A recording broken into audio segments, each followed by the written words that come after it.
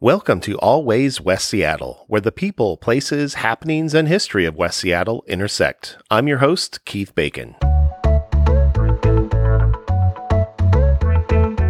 This episode is a real page-turner as we check in with Eric Ograsek at Pegasus Book Exchange for his spring reading recommendations and find out what books have been making the rounds of people in the neighborhood. Before we go any further, do me a favor and hit that subscribe button on whatever podcast platform you're listening on, which is also a great place to share your comments and reviews. And make sure you're following our handle, Always Podcast, on Facebook, Instagram, and Twitter. The recent weather has delivered us a solid sunny week that feels a lot like summer, but before we get ahead of ourselves, we need to talk about spring reading.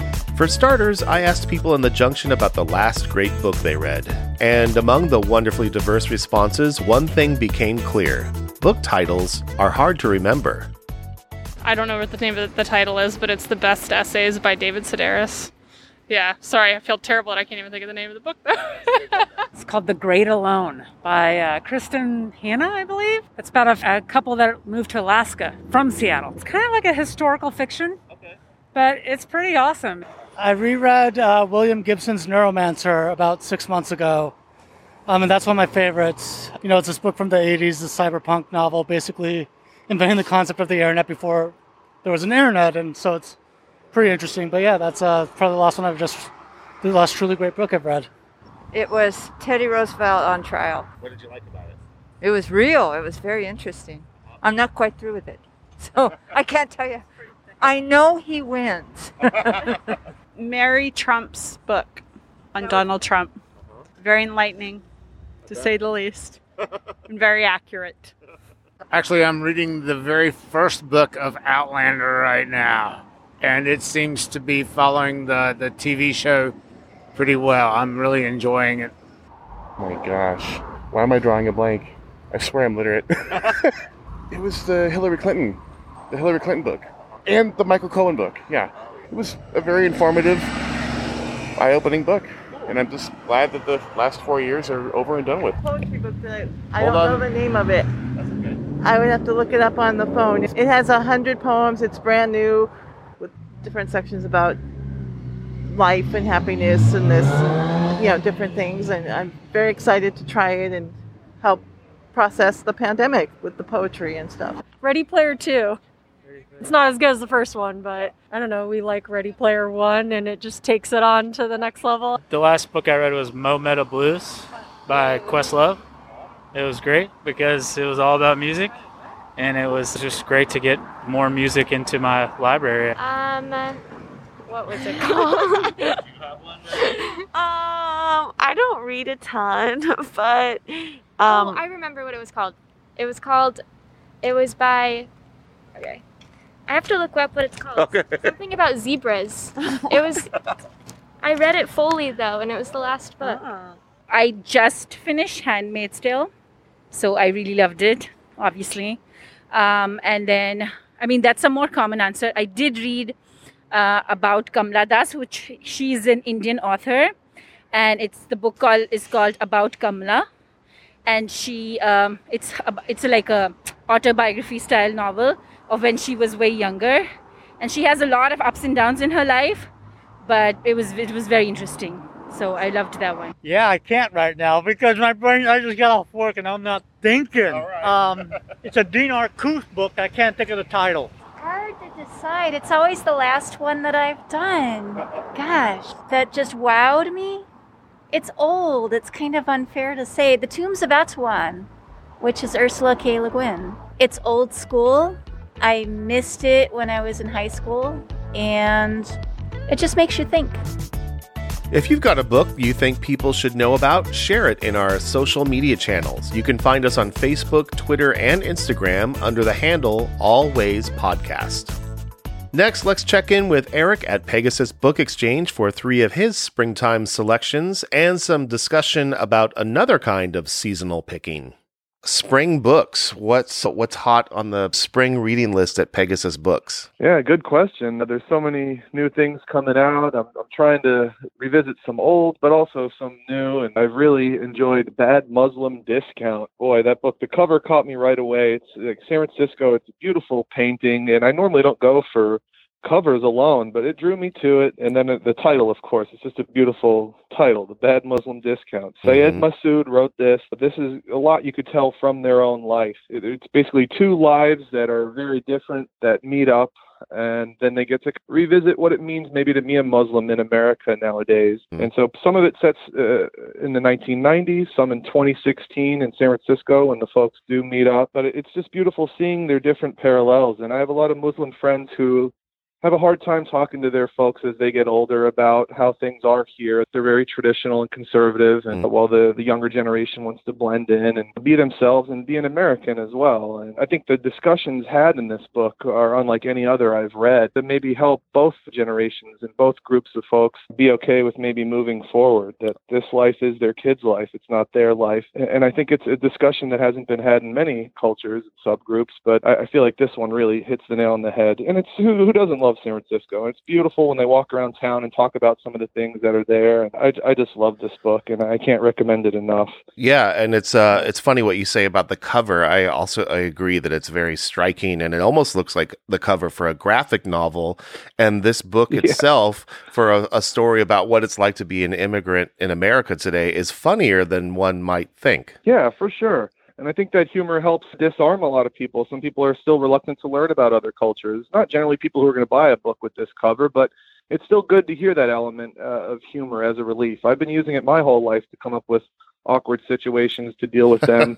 My parents are immigrants too, and people would always make fun of their accents, not being able to hear them. And luckily, I knew how to shoot back at people, so it didn't really hurt me. You know, I'd make fun of my parents in front of them, too. And they'd call me a little brat, and then we'd have good discussions on why I thought it was okay to make fun of their accent. And I appreciate them giving me a better opportunity here. I think humor helps a lot. It can be obviously used very negatively and offensive, but I'm glad that this book was written and allows people to deal with these subjects. And yes, the humor part, definitely. I laughed numerous times throughout. Yeah.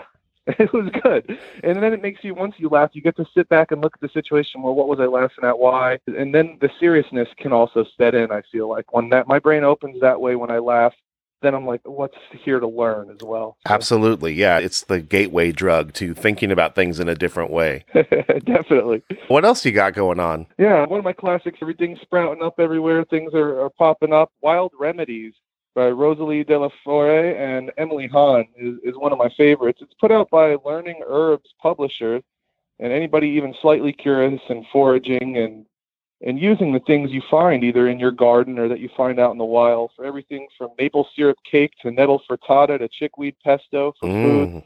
A lot of oils, salves, teas, tinctures, for example. I sell tinctures through the store as well. I just brought in 4 different batches today that Nicole and I just finished up of chamomile, reishi, nettle, and lemon balm. I didn't know you did that.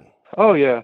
Yeah, we took last year off because I didn't want to really sell foods or stuff we foraged because I didn't want, anyone to feel weird about it since no one was touching anything and we don't have a license. Don't tell anyone. But you don't need to for the small batch we do, luckily. If you make under $20,000, there's a cottage law. It's very fascinating what you're allowed to go find in Washington State and then resell up to a certain amount. So they're very generous. I think it's $20,000 is the most you can make without having to register under all these different things, and we're well under that, obviously. But we forage all these things, like the reishi. Last year was the most I've ever seen in my life, and we've harvested probably 20 pounds of fresh reishi and bought some really high-end vodka right away to help pull it out. I noticed if you do the lower end, it just doesn't, you're still having disgusting vodka. No offense, McCormick's, but this was a Grey Goose and Sky. So it makes a difference when you're having something that isn't palatable for everybody. Not everybody likes mushrooms or chamomile, but boy, it's fun. It's just another thing that we started doing. So I got $20 bottles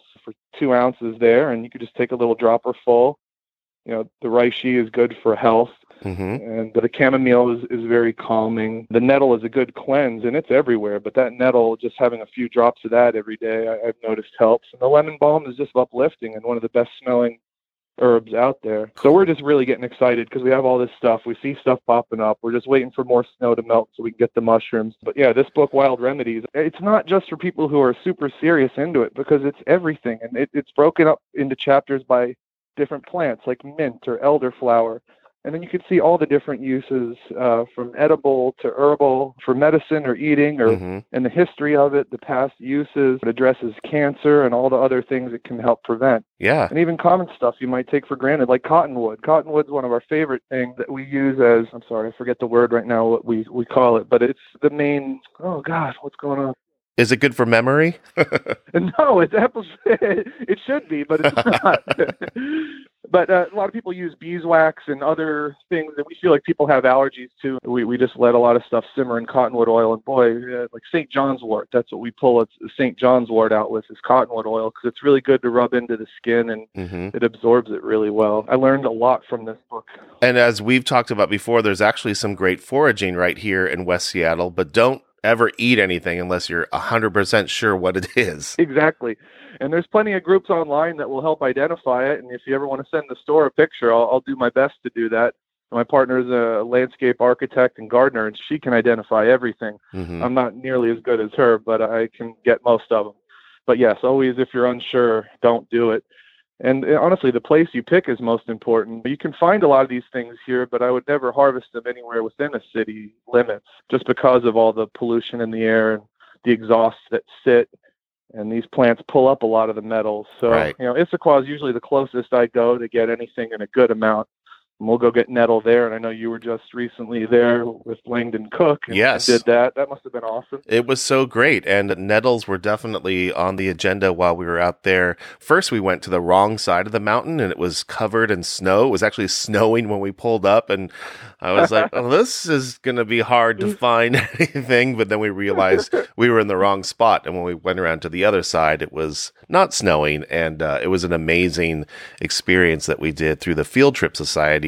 And Langdon was a really great guide, and we learned a lot. And I think we might be going back there next weekend to do some nettle harvesting. Nice. Yeah, nettle's underrated. I love it. We've actually gotten so good at being able to handle it where we can touch it without gloves now. If you just grab it tightly and fold it up, we can even just eat it. But I didn't do that the first year at all. I would have thought anyone was insane doing that. So you're an official nettle whisperer now. Yes, I love it so much. I love the smell. It honestly reminds me of cats in the sunshine, which might not appeal to everybody, but when our cats get really warm, they smell like fresh nettle. And, I just love the smell of it. And it makes you feel good. Yeah, I can't wait to go give my cat a big sniff the next time I see him hanging out in a sun puddle. Definitely do it. It's worth it. And what's the last book that you've got for us today? Yeah, this one I actually just came in through the store. I'd never heard of it. Once again, the catchy cover caught Jimmy's attention, and there's a little blurb by Adrian Tchaikovsky on there, who's one of my favorite authors, writing really beautiful space operas that are, they call them like evolutionary science fiction, where the person is clearly very smart who writes those books, and to extract what could possibly be of future humans, unlike people have in the past, but using hard science to see how we might evolve. And it's beautiful. That's what caught my attention to this book by Tade Thompson. It's a trilogy, which I didn't know until I started reading the first one. Afrofuturist, which blends a lot from the Black diaspora, and it also involves technology. In this book in particular, it's basically a town has a bubble that pops up around it, and people live all around that bubble because certain things happen every once in a while that make it a very desirable place to be near. For the most part, it definitely isn't.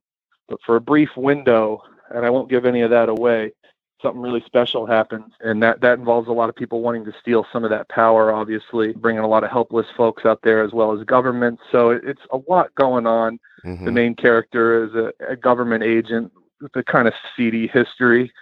And it's a lot on what the self can do and what's right. Is it better for everyone or yourself or what you're told to do? I just love it. It reminds me a lot of N.K. Jemisin, and her works are, I think, the best Afrofuturist in this series. I can't wait to read the second, but this is looking to be really good as well. Cool. And this book is called Rosewater. It's the first of a trilogy. I read that it won the Arthur C. Clarke Award, one of the highest honors for science fiction in the UK where the author lives. And it does seem to have, like, it's the science fiction with a little bit of everything. There's mystery and action and psychological drama and people bursting into flames and alien sexy time. Exactly. All the things anyone could want. I've noticed more people during the pandemic have opted for this genre, which a lot of people, for many years, it was taboo. People used to not read romances because they were, unfortunately, there was a negative stereotype to that. But sci-fi, I'd say, is more for so many people won't read sci-fi. If you tell them it's that, they just won't do it. Mm-hmm. And it's unfortunate because it's an overlooked genre for the masses that I feel like the pandemic led them into this section, which is really nice because a lot of this is post-apocalyptic survival, having to dig deep. And literature, I don't think, does that as much. So it was great to see people come over here. One book did that was Station 11 by Hilary St. John Mandel, and that was like a Shakespeare troupe at the end of time, just them going around. And that brought a lot of people over to this genre, same as Russell's The Sparrow. Both those books, very literary, beautifully written, but also involve these kind of sci-fi elements. If aliens were to show up in West Seattle today, what would you do? Oh boy, I don't know. I would ask them what they want us to learn, honestly. I've been waiting for them to come say hi anyway, so I just want to hear them out. I think that'll be the key when they do come say hi. Yeah. Is to just listen. I would start with a West 5 Mai Tai because after that, it's all good. I hope they can digest alcohol. I wouldn't want to kill them, but good point. Yeah, they That's are not. Maybe, they're not for the faint of heart. No, I might take them to Allium because it's good plant-based food that anyone could love. That way you don't get offended feeding them a fish or something. I think I'd probably bring them to Allium. Yeah, okay, that sounds good. Yeah, that fish could be their cousin or something. There we go. You never know. Cool, man. Thanks so much for sharing all these great recommendations. I really appreciate it. And I'm going to check out some of your tinctures. Do people order those online? How do people get them since we're still not quite in the just pop in the shop mode? Yeah, the best way, if you have my number, I have a list of 200 people I text for mushrooms and stuff like this. So you could always text me. You could email the store. Thursday through Sunday is when I have them here. Those are my days every week, Thursday through Sunday. We might open maybe June 1st or something to a very limited amount without appointments. We're still discussing that. But yeah, the best way is maybe email or come by the store. I'm here all day, Thursday through Sunday. I can just bring any of them out to you. Like I said, it's just $20 for 2 ounces, which is way cheaper than anyone has them anywhere. Yeah. And these are fresh, small batch, done at home by us, and we use it as well. So that's another key to it, is that it's all used by the people that sell it to you. But real quick, I want to give a shout out to all of our customers who actually donated over $30,000 to us. You know, it's been really rough on us, the pandemic. We haven't made much money, and then we had a grant and a loan be caught up, and now it's 5 weeks delayed, and we're really suffering because of it. And we put a little thing on Facebook, a little fundraiser, and we asked for $16,000 or $18,000 and got $32,000. Wow. 500 something donors. So we cannot believe it. Some of these people we haven't heard from in 20, 30 years that somehow found out about it. And all the people that reposted, I just want to thank all of our customers, even the people who didn't contribute to this, honestly. We're going to do official thanks, but I know that a lot of people listen, and I would like to thank them personally. This is really special to see this. I've never been anywhere where people love a store so much. Even though we're crusty, we're all different. We offend sometimes, but we also show our love, and it's really it's incredible to see that. And the owners are insanely happy as well, because we might even get a little vacation at the end of May, which I can't believe might happen. Yeah, that is amazing. I read about that first on the West Seattle blog, and I made a donation myself to the cause. And I just think the turnout of support just shows what you and the business bring to our neighborhood. And it's just another thing that we value and is important to the people that live here. So I was really stoked to see that kind of support show up for you guys. I know, for real. Yeah, and thank you so much for doing that. I read your name on there. There's so many names. And what people typed was beautiful too. I only read 50 a day, so I didn't get overwhelmed with emotion. It's hard not to cry and be excited. But ultimately, we know we live in an amazing place, and I wish everybody would be like this everywhere. It'd be such a great world if everywhere was West Seattle. It would be. You can shop the new and used selections to be found at Pegasus Book Exchange through their website, pegasusbookshop.com. That's it for this episode of Always West Seattle. If you like what you've heard, please subscribe, like, and share. Always West Seattle is a Made with Bacon production, all rights reserved. Interviews have been edited for brevity and clarity. I'm Keith Bacon. Thanks for listening.